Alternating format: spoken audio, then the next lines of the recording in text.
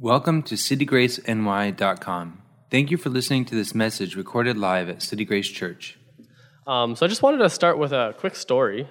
As some of you know, I feel like since the last 2 months, I've kind of been acting like a hotel, friends and family visiting me like every week. And last week I had a friend from my childhood who visited me.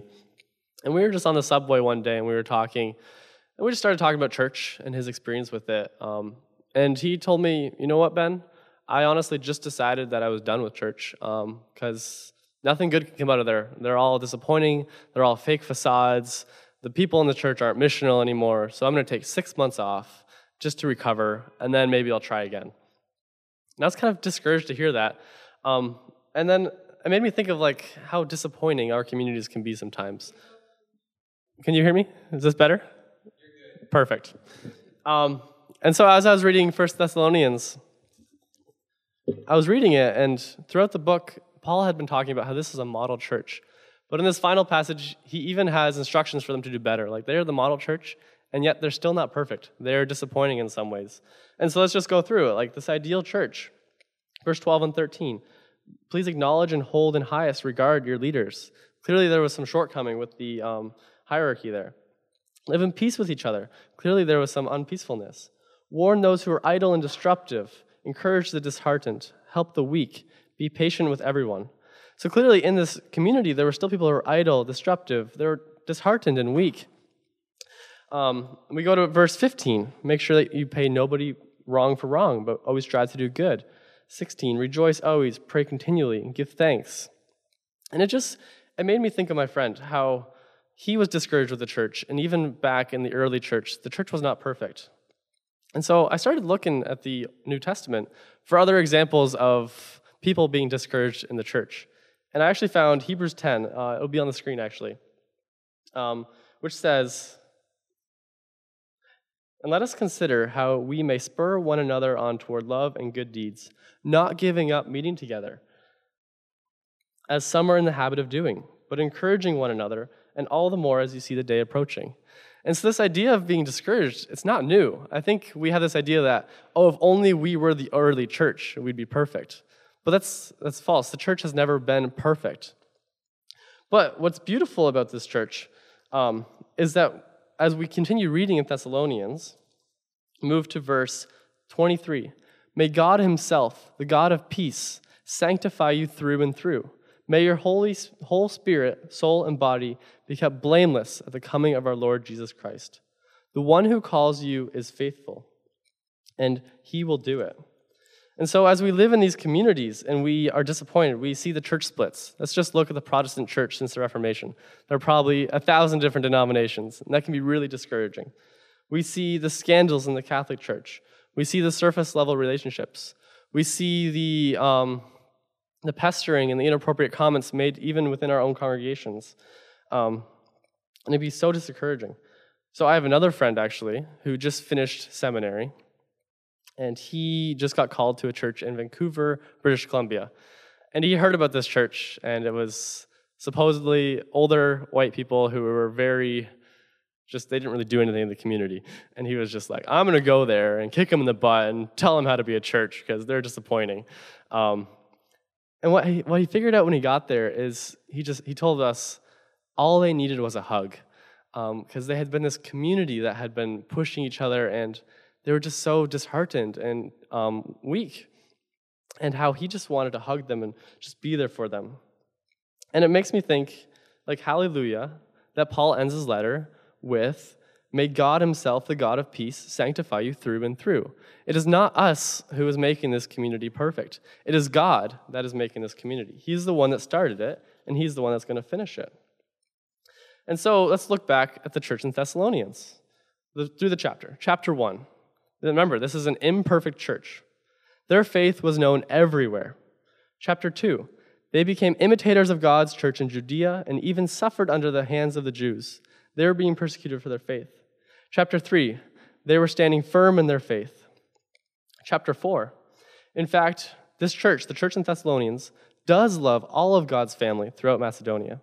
Yet we urge you, brothers and sisters, to do so even more. And so what we see here in chapter 5 is actually God is giving us instruments of grace to be continually sanctified. He gives us leaders to remind us of the gospel and point us back into the direction. He gives us brothers and sisters who warn the idle and disruptive, encourage the disheartened, help the weak, and be patient for everyone.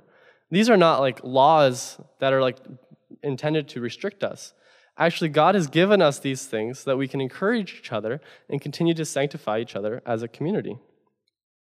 And so the fact that this Thessalonian church needed encouragement and corrected me, it actually allows me to resonate a little bit with their experience, because I think we all know church is not perfect. The community is not perfect. But what we see is Paul is still using this church. God is still using this church. And so I think we have a reason for our hope there, because Christian community moves us beyond just simple fellowship, which is sharing space together, but into a common life in Christ, where we're propelling each other towards a better life. Let me quick read a quote from Bonhoeffer, who was a theologian in Germany during World War II. He who loves his dream of a community more than the Christian community itself becomes a destroyer of the latter. Even though his personal intentions may be ever so honest and earnest and sacrificial, but because God has already laid the only foundation of our fellowship, we enter into that common life not as demanders, but as thankful recipients. Let's just think about that for a second. God is the one who has made this community. God has placed you all here in City Grace, and he is using that. And we are to enter this space with thankfulness.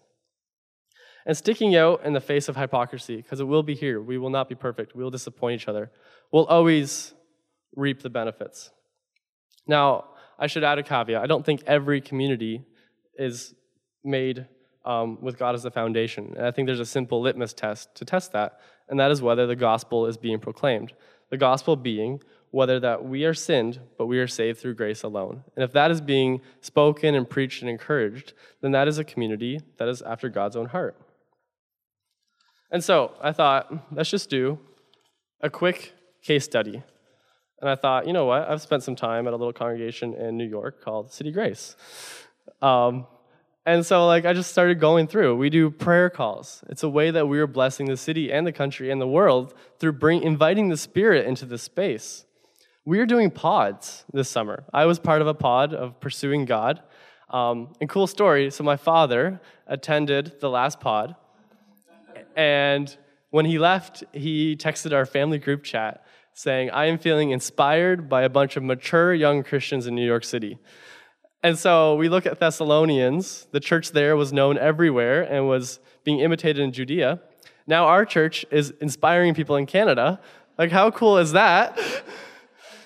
We have EVMC. We're reaching the community and loving our neighbors. We have worship. This morning, we were bonding together, worshiping our God.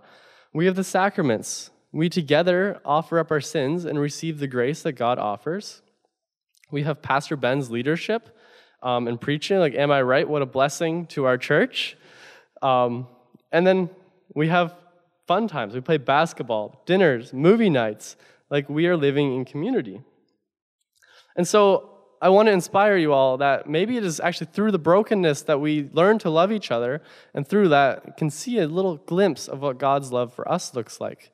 Because sure, community can be so frustrating at times, and I'm sure there are times in our lives where we all feel like my friend, and we just say, I just never want to go. I want to sleep in on Sunday. It's not worth it, but it is worth it, because you can see here, God is using us, God is using these communities for the good in this earth. And so, in conclusion, as long as Christ is our foundation, then let us experience God's grace from each other and continue growing as a body. And this is the word of the Lord.